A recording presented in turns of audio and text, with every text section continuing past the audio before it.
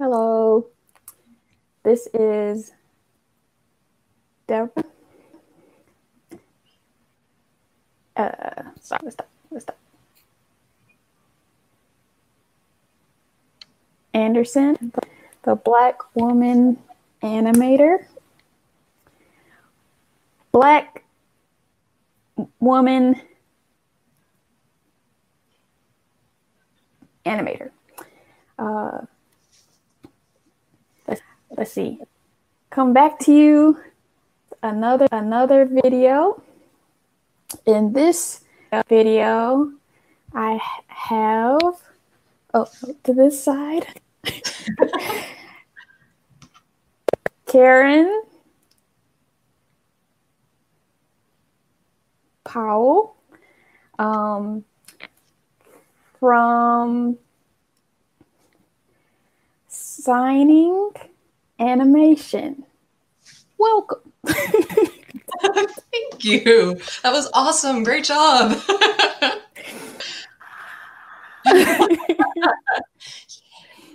All right. So thank you for coming. That is all I will be doing in sign language. But I had to show my RIT peeps that I respect. Okay. So welcome, Karen. Do a little introduction of yourself. Thank you for having me, first of all. I really appreciate it. My name is Karen, as she spelled so beautifully, and I'm the director and co-founder of Signing Animation Studio, based out of California, but reaching across the world at this point. And I'm here to talk about deaf representation in animation. Cool. So my first question I would like to start off with is, what was your experience with art and animation growing up? That's there's a lot of fun family stories in there, but I'll see how I can get the abridged version in there. I remember that when I was growing up, there was a big emphasis in my household on theater magic. My mom and my dad are both directors, theater and music respectively, and we would watch Star Trek together as a family, and whenever we would get nervous, like the kiddos, they would tell us how those effects were done, like that strange alien parasite is just someone with it's a model with some pantyhose over the hole and someone sticking their finger through and wiggling it. And it looks super freaky, but that actor's going to get his paycheck and go home. Like that was the start of how did they do that, and my fascination with that. And I saw The Little Mermaid. That was actually one of the first films that I could hear properly, or as much as I'm gonna. This one is decorative, and this one is doing the heavy lifting. Yeah. But I got this one, I think, relatively later on. So I saw Little Mermaid, and it was just this feast for the senses, and I desperately wanted both to know how they did the animation and to be a mermaid. So I worked my way up to one of them at least. Like, I know there are some dedicated mermaids out there, but I can't hold my breath that long. I just can't do it. Yeah, understandable. I actually, I was in, this is a second career for me. I was a flute player for, I think, around 15 years before I did this. Oh, wow. Yeah. Nice. And I switched over in large part due to watching Monsters University. I just thought that the message in there, like when I saw it, I was 30 years old, and I'm 36 now. And I had just read an article about how unlikely it was that I was going to get the job I trained for. I was feeling a bit salty. So we went to the movie, and part of what I got out of it was you can be really, really good at something and not succeed. It's about finding what you loved about it and going and getting it somewhere else. So yeah. I sort of absorbed that message, saw all those animators in the credits, and I was like, I'm gonna go do that. I'm defecting. Cool. So I guess considering your hearing, did you ever think you couldn't have Well, I guess you got to it later, but did you ever think you couldn't have a career in animation? No, it never really occurred to me that it would be a barrier, honestly. Mm-hmm. My situation is very much a glass half full one, and the way that I hear allows me to pass in most situations for, you know, a hearing person. So I Right. didn't encounter a lot of the barriers that that happen for other people who, you know, can't hide theirs. Yeah. That and like, yeah, this is all the type of hearing I'd ever known. I managed to squeeze 15 years of flute playing out of it. It works just fine, Yes. you True. know? So, what has been your animation journey until now, as far as your So, career? oh yeah, so you heard the first part of the story. Mm-hmm. I convinced my partner to move out to California with me, and I got private lessons from a Disney Imagineer named Eric Serda in Maya, the software, the 3D animation software. Mm-hmm. He basically donated the lessons, but I would give him a dozen cookies every time I saw him as a thank you. So I joke that I got the lessons for cookies. Um, Nice. then I started taking lessons at community college because I'd gotten my degree in music, and I wasn't about to go through that again, like the whole higher education system. So I took community Mm-hmm. college courses with Paul Nas, who also worked for Disney for a while. He's done a multitude of projects, but he's also the author of How to Cheat in Maya. Oh um, yeah. and he just really set me up for success. I started working at the Animation Collaborative as a TA after that, and that's where I heard about my first studio job uh, at Animon in San Francisco. And I worked my way up there from layout artist to animator to lead animator to fixed team lead. So I got a taste for for leadership. It's a family Nice. business, you know. Mm-hmm.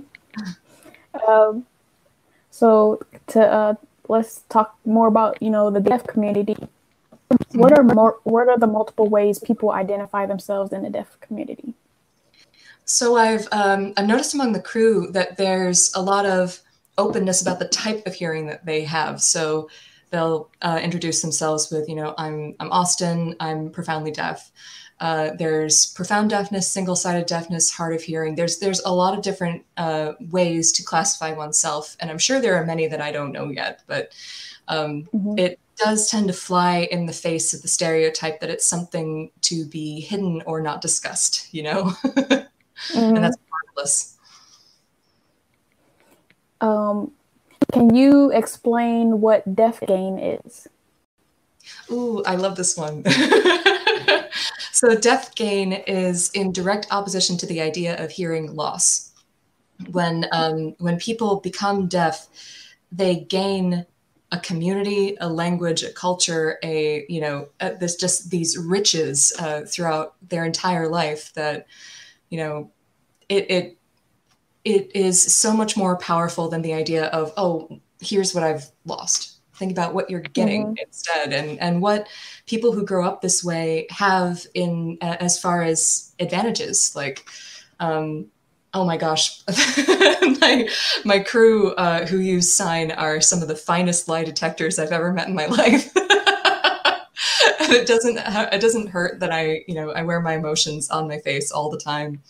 So Mm-hmm. that's just one of a million different ways that people gain by being deaf. Mm-hmm.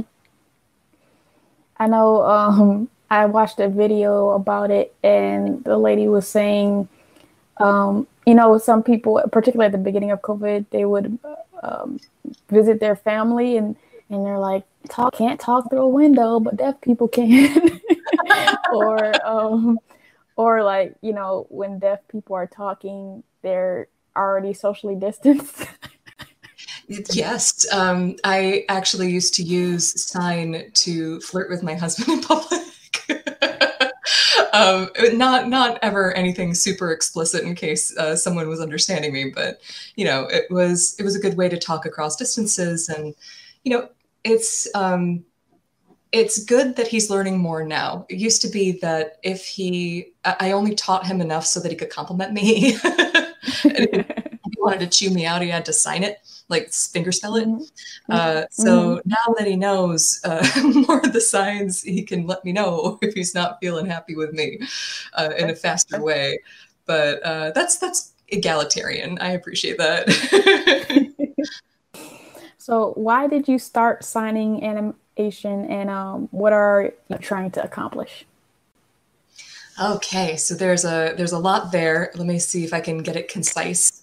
So You, I can you can say it all. okay, all right. So the story of how it started is that is just with one person. Her name is Vivian. She is profoundly deaf. She went to Gallaudet and she loves to dance. I made her up, and she was the protagonist in a short that I was writing. Mm-hmm. And I knew that even though part of my childhood was spent close with the deaf community in a mainstreamed elementary school, Mm-hmm. even though I had, I guess, a slightly better understanding of deaf culture than your average civvy, I knew that as I was someone outside of it, I needed artists who were inside to help me do it right. So Mm-hmm. I was very keen to find actual, artists who spoke this language, who lived this experience, to help me make sure that it was respectful and accurate. Yeah, I pitched at my former studio, and they decided to go a different direction. But fortunately, in the room was the person who's my producer now, Nora Quinn. Mm-hmm. She's always been very committed to diversity in storytelling. And thank goodness she understands, as you do, that diversity, you're on this side, that diversity includes the disability community and the deaf community as well. So she was very interested in making sure this happened right. We went looking for that deaf talent that I knew I needed, and it was such a struggle. Like I was looking in most of the conventional places, and there were occasionally I would find these gems and hoard them, but I noticed that I was actually really confused because as deaf and signing people have this amazing, like sign users have this amazing spatial acuity and understanding of facial acting and like and fine body mechanics. I guess part of me assumed that they'd be everywhere in animation. So the Yeah. fact that they were almost nowhere was kind of shocking to me. So we looked and looked, and then eventually I got to talk with Dal Wetter, who runs the Exodus Film Group out of Los Angeles. He is a deaf film executive, and he told us that what will happen is that people will invest in a degree in 3D graphics and animation and modeling. They'll leave school, they'll show up to the interview, they'll get asked, how are we supposed to communicate with you? That'll be the end of it, and they'll have to go do something else eventually. And that to me represented an unconscionable mess. Like one can love one's own career and art form and industry while being able to acknowledge the problems within it. And this was one that I felt was not receiving attention or due application. So I sat down with Nora and it's like, okay, this is a bit bigger than we thought it was going to be. It's a little bigger than a short. So let's make this a nonprofit. We registered through the state of California. We brought on people who understood the structure of this sort of thing better than we did, because Nora, while being a highly educated and accomplished filmmaker, is a bit new to the animation side and the nonprofit side. And while I am an animation leader and a storyteller, I definitely need to know about like the payroll and tax side of things. So the business practices. We established our 50% or greater deaf hard of hearing crew standard. And we were very firm from the beginning that that had to be at every level of what we were doing, that we weren't just going to bring on 15 interns who use ASL and call it a day. We have deaf team members and ASL users who are on the production team, VizDev team, pretty much all the way through. And that's really, really important to us to make sure that we're not just engaging in tokenism. Yeah. The essential mission of the studio is on 3 different axes. We've got better representation in the field behind the camera, so more jobs. Better storytelling with deaf culture. I have a whole other thing about what we've got right now as opposed to what we need. Yeah. Better studios for people to go into once they've got the training and the experience through us. That's the rough outline of it. Cool. What long-term goals for your organization, and how will you know you've made your intended impact? So from the start, one of our major goals was a 200% increase in deaf, hard of hearing employment in American-based animation studios. And we thought that was a pretty sky-high goal. And the more I spoke with colleagues and friends at Pixar and the heavier hitters, whenever I asked them the question, have you ever had a deaf or hard of hearing colleague that you know of? The answer was always no. Now, I know that there are some through these studios, but the fact that it's that rare, yeah, that we're going to be adding like a 0 to the end of the 200%, like, and it's very achievable. We really want to set the bar for deaf representation in animated stories. So what we have right now it's better than what we have had before, but still has a ways to go. So we're going to shoot really high and try and make sure that other stories meet that standard. And finally, we'll know that we've succeeded when we are able to sit down with these larger studios and help them to prepare for the deaf talent coming in. For instance, we had a large studio who was interested in one of our artists recently. And of course, I forwarded her to the interested party, but I was very firm about the fact that, like, you guys have got to be ready for her. This has got this situation as far as interviews go that people have been putting up with till this point is not acceptable. So being clear about standards there and what they should be. Yeah. What is the internal culture like at Signing Animation, and what do you do to build a sense of team unity, especially when everything is remote? That is an ongoing process. I mean, I think a lot of us are struggling to maintain, friendships remotely. But everything that we're doing is, let's see. So we have a high emphasis within the team on mental health and open communication. So from the start, we want to make sure that when people have a tough mental health day, or when they need something extra during a meeting, or anything along those lines, that they talk about it and that it's not a thing, like it's not a big deal. Right.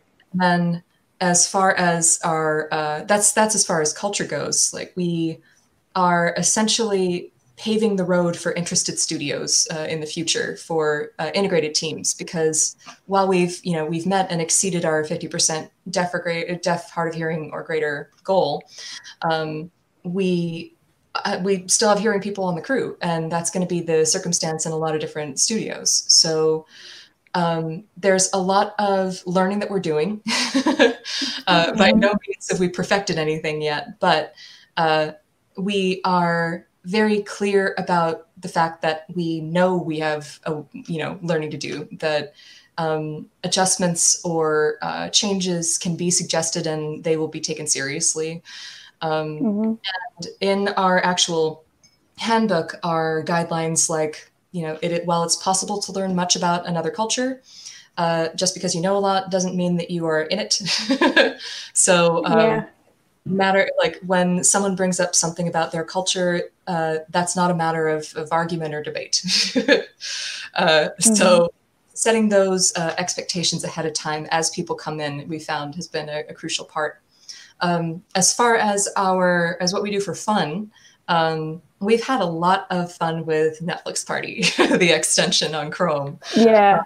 A Friday night Star Trek rewatch. We started right at the beginning of Next Generation, and we're moving our way forward. And it's basically us Mystery Science Theater 3000ing our way through the worst episodes, and like chatting about our deepest, darkest fears and the better ones, because you know how Next Generation's like heavy on the philosophy. Yeah. Sparks great discussions. And then we also unite over activism and outreach. Like we've been able to contribute meaningfully to several causes over the last several months. And I think that uniting behind ways to help is a really important way to feel like a team when you're doing something. And then this, you know, we do silly stuff on the Slack, like we share pictures of our pets and pretend they're our PAs because we don't have any yet. Yeah, definitely.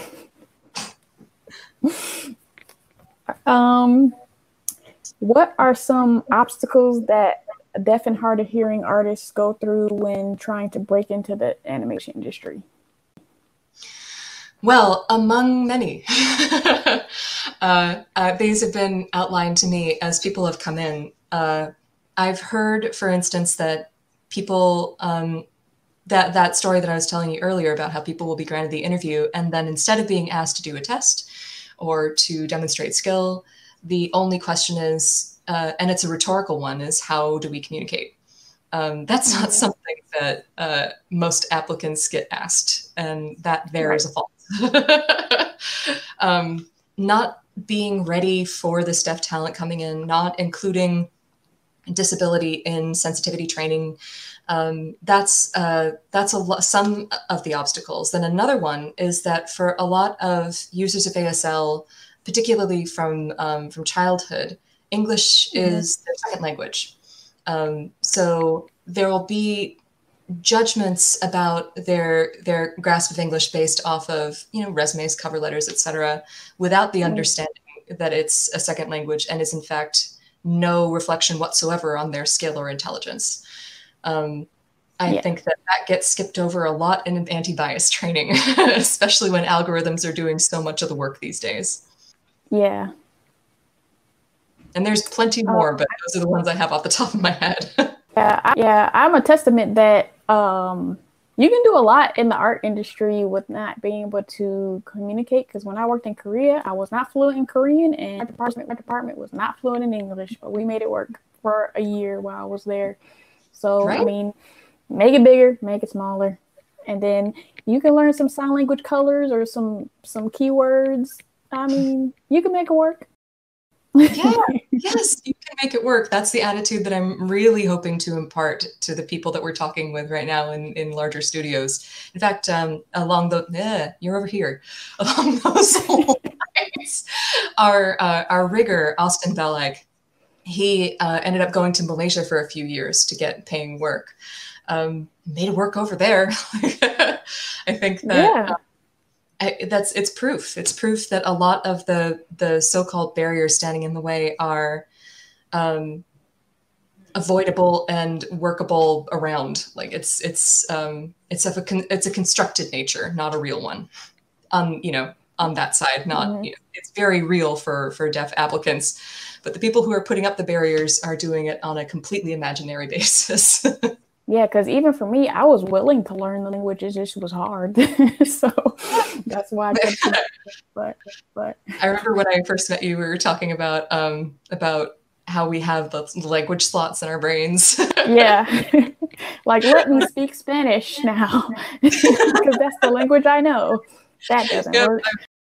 I got Spanish sign in English and sign barely. So like whenever when I'm in another country and someone tries to speak to me in, say, German, I'll just automatically respond in Spanish. Oh, I feel so bad for them. Yeah, but as long as we're all trying, we're good. Yeah. What are some taboo things that deaf people go through in the workplace that people don't realize is inappropriate? So there are plenty, but a couple that I know of, at least from stories from my crew, are just overall the assumption that deafness is something to be cured, corrected, or pitied. That it is not, that's an affliction rather than a culture. So that is deeply insulting and pretty backwards if you think about it. Like there's been Right. plenty of discussion about it for quite a while. So I think the patience with that viewpoint is wearing thin. There's also vast amounts of exclusion from networking opportunities. We all know that that the big stuff gets done not, you know, at the studio or in the office, but in coffee shops and bars and, you know, events like that. So not being invited out to social stuff, not being included, that's endemic. That happens everywhere. And it's a big shocker when, you know, so then there's fallout from that. Like, what did you think was going to happen? Yeah. Yeah, and like you mentioned earlier, I think, you know, people questioning agents where, you know, when maybe fully or partially deaf people use their voice and it's not clear, that might indicate, like, I could see a misconception about just because they you know, people don't realize that deaf people can't hear themselves, so that's why they're not speaking clearly, not because they're dumb or anything like that. Yeah, yeah. The deaf accent is actually it's lovely. It's an accent, like an accent for any other language. And the fact that people fall all over themselves for the French one and not for the deaf one is a mystery to me.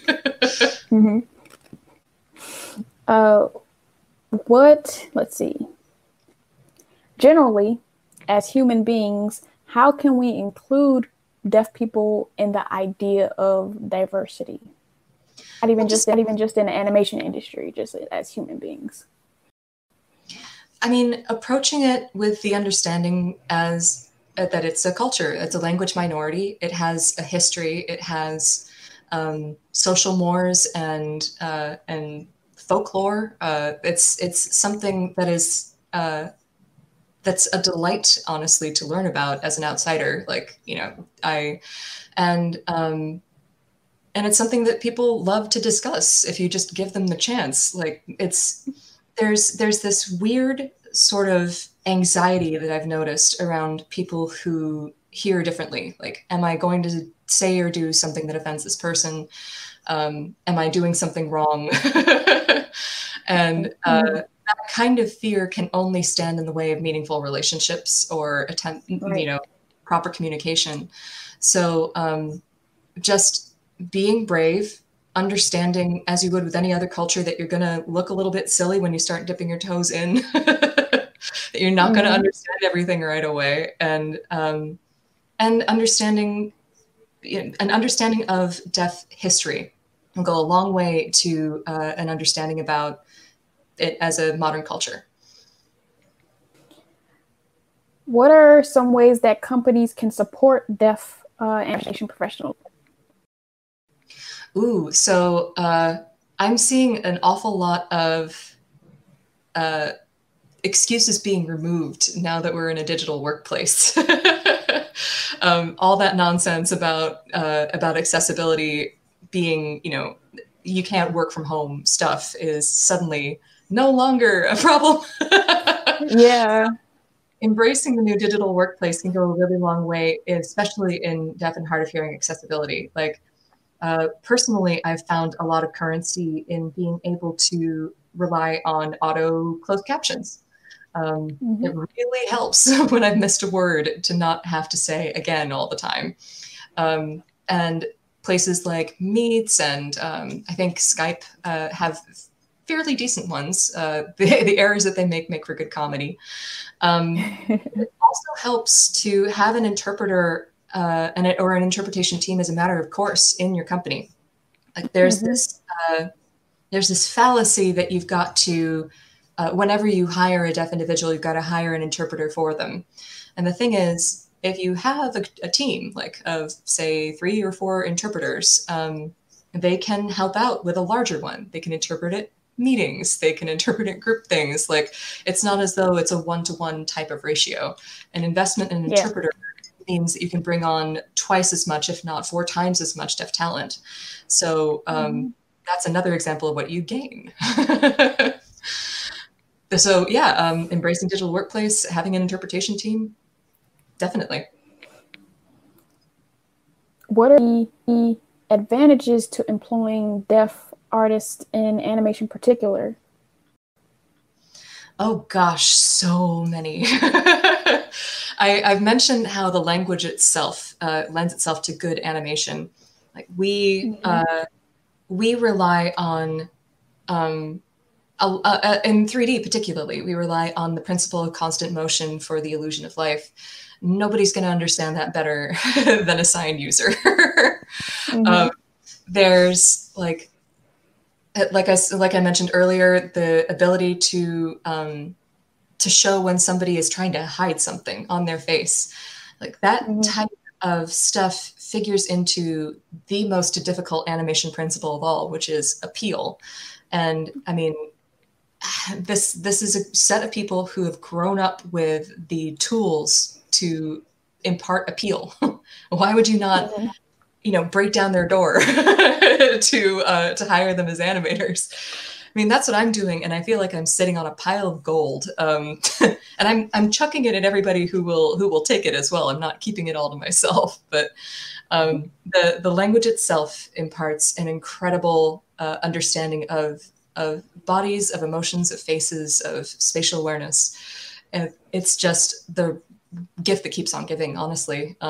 And even myself, like as someone who has difficulty hearing, I am a spectacular lip reader.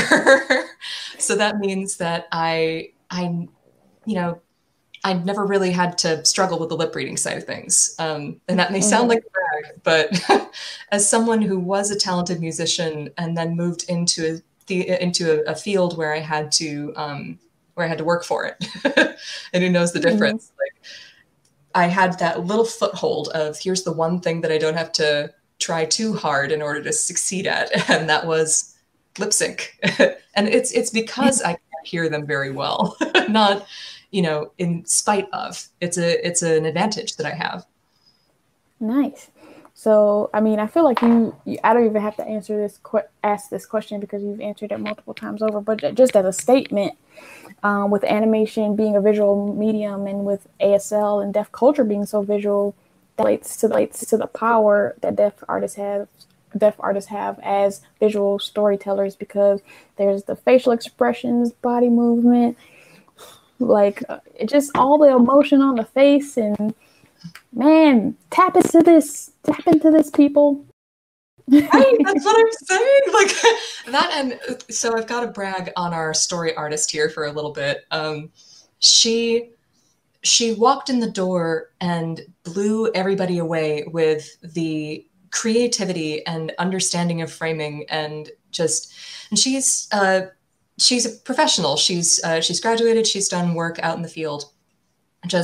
She's relatively young as far as these things are counted, or at least she seems that way to me, an ancient woman of 36. But she just has this creativity when it comes to how to frame these shots that has kept us laughing, kept us engaged, and she hasn't had to improve on that at all. She just teaches us what to do. And where we collaborate is in how to make the story strongest, suggesting where to use a Dutch angle now and again. Like, the discussions are fireworks, and I love my visual development team so much. I love the whole crew. It's just that the VizDev meetings are absolute catnip to me.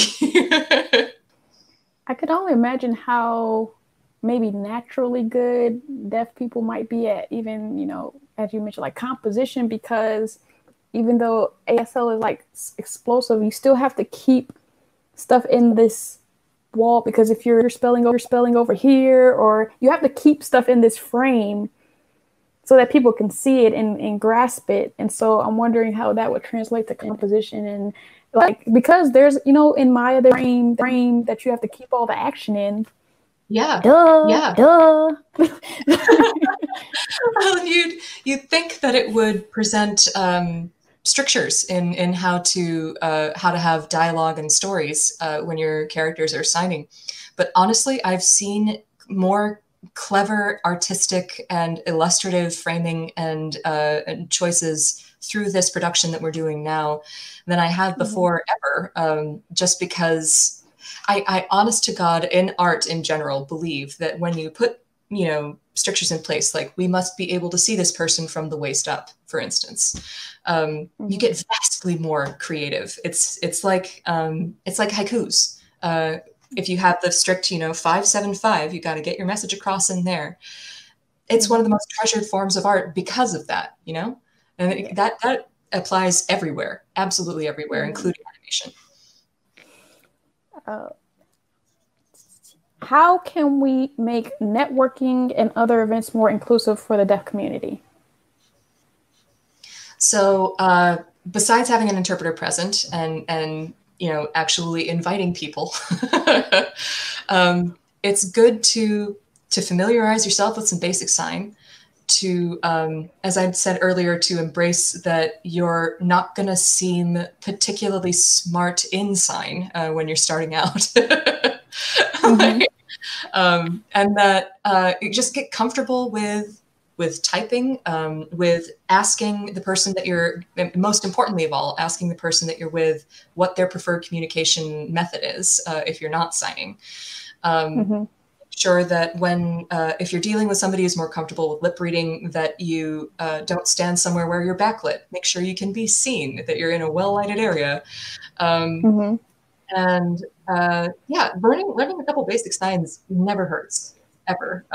It's a welcoming gesture, and it's a way to connect a little bit more with a really gorgeous culture. What are some things that to keep in mind in regard to the deaf community when it comes to content creation? So like animation YouTubers, podcasters, social media, and more. How can we be more inclusive in those platforms? Seek it out and promote it. Promote the ever-loving crap out of it. Like, it's out there. Like, there's if you just search for deaf artist, deaf art on Instagram, it's like drinking from a fire hose of amazingness. And the more that these artists are shared and shown around, the better the circulation about these social mores and these causes, these desires from the community. Like, it eliminates the unknowns the more that you share and seek out art from any culture, I believe, honestly. Like, it's a fantastic lens through which to learn more about someone else's experience, whether it's an individual or a group. So like, look them up on YouTube, look them up on Instagram, find like, I wish there were some artists that I had right off the top of my head to promote, but they're out there. And then it's not all that hard to find them.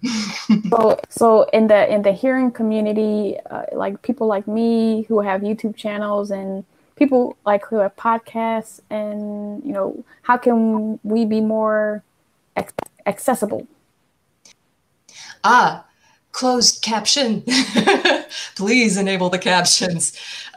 Whether or not you think that they're sufficient or accurate, like having them at all is going to be really, really important. It's important for me. I'm speaking partially selfishly here, because it's a huge bummer when someone is speaking a million miles an hour, or my laptop is quiet and I can't quite pick up what they're saying. I just tune right out. So it's a good move to have closed captions on your videos, regardless of whether or not you anticipate that a deaf audience will be there, because it's handy for everybody. Like, we are huge advocates of closed captioning across the board. And if you're worried about whether or not it's going to draw attention just to the bottom of the screen as opposed to the where you want it to be, I'm going to ask creators to understand that people are good at multitasking, especially visually, and that if you're worried about it, there are ways to incorporate closed captions creatively. Like, some of the stuff that I've seen with floating or tracking captions is so gut-bustingly funny. Like, I wish there was so much more of it. Like, there's a series of like the internal monologues of Elizabeth Bennet and Mr. Darcy from Pride and Prejudice that has those like following them around the screen. Love that. Up with a spoon. More of that, please.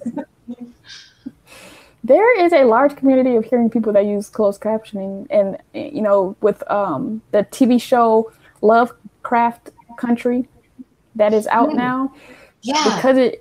because it has so much going on. I've seen people say that they put on captions so they don't even miss what they're saying, because sometimes there'll be a word that's maybe foreign, or they just don't know what the word is because they're mumbling or something like that. And so there is so many hearing people that also use closed captions.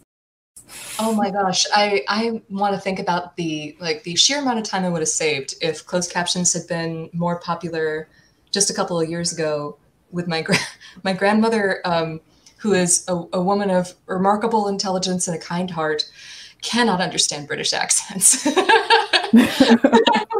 I would want to show her, Downton Abbey or something, and it was, Yeah. what's he saying? Over and over. So having closed captions is handy for everybody. You're absolutely right. How do you propose to improve deaf representation in animated stories? So there are a couple routes that we're taking all at once, because it's, if we're going to be setting the bar, we've got to make sure that we're doing it absolutely right. So I'm gonna nerd at you a little bit about animation techniques. Are you ready? Yes. You're ready. So in animation in 3D, there's the way that they try to make it appear more lifelike and more like there's an actual camera in there is motion blur, right? So that is very handy in a lot of circumstances, except when there are a lot of short, sharp movements that are happening very quickly in succession. That all gets lost in there. Like what's happening here on the screen right now is essentially what's going on in 3D environment as well. And Spider-Man Into the Spider-Verse, bless them, normalized and streamlined the whole concept of eliminating motion blur in favor of smear frames, like that 2D, 3D synthesis. And there was a clarity of motion. There was I saw people snapping back and forth between those poses so rapidly and yet intelligibly. Like, that's the technique that I need in order to make sign language work. Because what you've got in when you have sign in animation these days, which you get a lot of the time, and I'm not saying all the time, but a lot of the time, is super slow stuff. And that can work for kids, for people who are learning it for the first time. But if you're trying to reach the many numbered and very interested in media adult deaf audience, then you've got, hi, how are you, to make it work with motion blur. And it doesn't help anybody really. So that the language comes across fluently to native speakers, and that it's accurately represented to people who haven't encountered it before, get rid of that motion blur.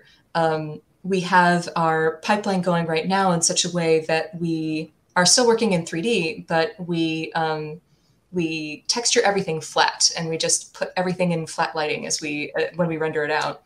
And then we add in lighting and particle effects afterwards, composited. So that means that we have simple shapes, good, strong outlines. We have a good focus on silhouette. And that's another way that it helps, to focus in on silhouette, and the pursuit of doing well by signing is to cleave to animation principles. Silhouette is drilled into us when we're learning, and it's, hey, that ties in so nicely, doesn't it? So, and none of this would mean anything if it weren't for the fact that we have deaf and signing artists who are bringing these characters to life. Like, another thing that I see, and again, not all the time, but enough of the time, is you'll have a character, and even I can see this, which is saying something, who's signing in the scene, but is very evidently animated by a hearing artist. Because, for instance, it's a basic sign language thing that when you're asking questions, you illustrate what type of question it is by where your eyebrows are. So if you're asking who, eyebrows down. That's just a thing. Unless it's rhetorical, in which case eyebrows up. the eyebrows are engaged. Last Right. time I saw someone signing an animation, and I won't say on which show, there was nothing happening in the face, just nothing. And Mm-hmm. that's, you know, you see these initiatives out right now with COVID, making sure that, there are clear masks so people's mouths can be seen. That's like, proportionately, I'd say 40% of the communication happens right up in here and in relation to Mm-hmm. here. So if nothing's happening, that's not intelligible. It's not correct. Um, Mm-hmm. I'm channeling David from Schitt's Creek right now. That is not correct. And then, yeah, that representation behind the scenes is more than just the correct moral thing to do. It's the correct technique. Like, Yeah. it's on both fronts, and neither of them can work without the other, honestly. Mm-hmm. I can imagine the hearing community and the animation industry saying that, well, hands moving and talking is too hard. So what can you say to that? Take a challenge. Like, why stop with the hands are hard? We see way too much mediocre art that's the result of people hedging their bets. So, Mm-hmm. challenge, man. Also, I was watching a clip with the very famous deaf actress that's blonde, and her name starts with an M, I think. Marlee Matlin. Yes. Hi, Marlee. It was in a show she was in, and it was another video I was watching on Deaf Game. And so the people in the comments were saying, oh, you could tell this was edited by a hearing person because, here in the hearing community, we cut to see people's reactions, but they were cutting in between her signing. So it's like, there's like a balance of if you have signing content, you have to be able to see the sign language. But then in the hearing community, we don't even think, because as there's shots where the person is talking off screen and you're not even on there, so you see them, or just like all these type of shots where it doesn't matter that you see the action. And so that's the disconnect with a hearing editor, where he didn't take note that, okay, this is a scene where she's signing, and if it's about being deaf, then you need to be able to see what she's saying. But also, they want to show the reaction of the students too. So it's like, oh, what do? Do you have like split screen or something? I mean, that's the other part of it, of take the challenge. And I think what's missing in the equation there is an understanding that, oh, deaf and people and sign users are watching your show. Like, make this a meaningful thing, as opposed to a novelty or something that you're putting up there just to check a box. Like, you can tell that happens when, like, there's a clip that I love from West Wing in particular, where she bursts into the room with a sharp critique for somebody, and she's signing so gorgeously, but the framing, it's just like it's here, so you can see her fingers flashing down below. I'm like, what? Oh, no, yeah. What's she saying? So, like, framing is another big aspect of it. Recognizing that you can't, shouldn't cut back and forth, before someone's done speaking, that sort of thing. And the cardinal sin, as far as I'm concerned, is focusing in on the interpreter and not the person who is signing. I learned that at RIT. It's another thing, which is it's part of it ties into the networking stuff and accessibility stuff. And for the love of God, watch the person who's actually communicating, not the interpreter. Like, the interpreter is communicating, but they're communicating on behalf of somebody. So look at the person whose ideas it is. Even with the practicing doing my intro, I'm like, man, this is such a small space. How do I make sure everybody can see my hands? There's a fair amount of currency to be gotten from a fisheye lens. I'll say that much. wide angles also help. What are the immediate next steps for the studio? What will you be working on in the next few months? Okay, so we've got truly an unexpected level of interest in what we're doing. I'm going to say this as a credit to the animation world. Oh my God. We are relatively young as studios are counted, and we weren't expecting to receive much interest until year 3, year 4. But companies are displaying an intense level of engagement about getting ready for deaf talent, having proper deaf representation.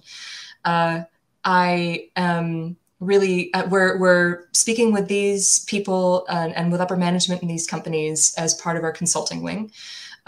We happen to have on our team one of the, I believe, either the only or one of the only deaf HR Fortune 500 company executives. His name is Sam Sepa, and he's been doing accessibility work with companies like Google, and now he's doing it with us, and we are so lucky. But this is a service we offer. We're doing that now so that people are ready for our talent when they come through their door. Then, as far as our actual projects go, we have several different ones in the works, which seems ambitious for a young studio, but we've been approached by 2 different film studios for essentially for doing outside work with them. And providing funding. So we're doing an animated logo for somebody, which is wrapping, I think, in the next 2 weeks. We are working on our own short, which has been, I think, just entered visual development. And then we had a short initially that went all the way through visual development and up through layout. And then we had a discussion with a rather famous animation producer, a very famous animation producer, who was like, "This is a great film. What's your runtime?" And we were like, 15 minutes. And he goes, "Oh, no. This has got to be a feature length film." And we're like, "Well, we got to wait until we have the money to do that." So a shorter short it is. So we pivoted to do that. And we're working on that right now. Fortunately, we're using the same characters and setting that we had in the previous one. So we've got a leg up on this new part, and we're stronger as a team. So I anticipate it's going to take much of this time. And then we've been invited to do a short as part of an anthology that's being pitched to larger studios. And thank goodness, this short is experimental. And I love experimental animation. Like, I appreciate educational and children's programming so much, but I think that it puts by the wayside those of us who love animation and want to see our stories in that medium. Like, what's frustrated me a lot when I was circulating the script for the original short, which has been a finalist in a couple of competitions now, but that when I was entering it in, they would say, "What's the genre?" And you'd see drama, romance, animation. Yeah. Wait, no. Animation isn't a genre, it's a medium. So that and telling weird stories in animation is something that we've wanted to do since the start. So having the chance to do that is just amazing. And that is also in development with a different team as we speak. So basically, as people come from us from outside and get us the funding, we'll establish a branch dedicated to that project. Like, there is so much talent to choose from. We've finally found it. Like, a lot of the avenues that we've gone through are, social media and searching using famous deaf universities like Gallaudet. We finally have a method for tracking down and recruiting deaf talent. So if you give us the money, we'll be the people. Cool. When you were talking about, selecting the genre, it made me think about how there's been several, because, I go by Black Woman Animator, but I'm actually a 3D modeler. And so I remember there was one situation where, in the past several months of this, like, rejuvenation of, like, getting diversity, particularly, like, with Black people, there's been some lists that's been created, and this was like some live action people, but they were kind of including animation list. And I remember I reached out to the woman, and I was like, okay, my thing is not included in this and I can't click it. And I don't, because I think it was only animator, but I didn't want to pick animator because I didn't want a person looking at the list to think I was an animator and get the wrong idea, because people on the outside looking in think everybody is animators. And she was like, oh, well, she was just like, well, just click it and we'll deal with it later. And it's just like, okay, you're in the Black community and you're trying to increase diversity, but you're not even listening to me. Like, I need this extra check mark on a Google form. Just had it. Man, I laugh so I don't cry. That's ridiculous. Right. And then there's like other lists where they just, they either leave off animation entirely, in the Black community, or even in the animation industry, they will have literally every role except a 3D modeler. I'm like, why don't y'all like this? Wow, man, that's another mess. So it's just like I gotta advocate for like the production people outside of animators, like texture artists, lighters. Like, come on, think about us. So. Yeah. Oh my gosh, like the animators are held up as sort of like the life bringers, but what on earth would we be without the modelers, the riggers, the lighters, the everything? Like there's a TED talk on lighting that came out as a result, I believe, of Brave. So it'll be a little bit dated, but the role that lighting itself plays in dictating the mood of a scene, that I was just stapled to for like a couple weeks. I might be an animator, but I definitely understand and respect the contributions of other teams, like especially after having seen the pipeline at my former studio and dipping my toe into a bunch of other teams. It's like, wow, we really need you.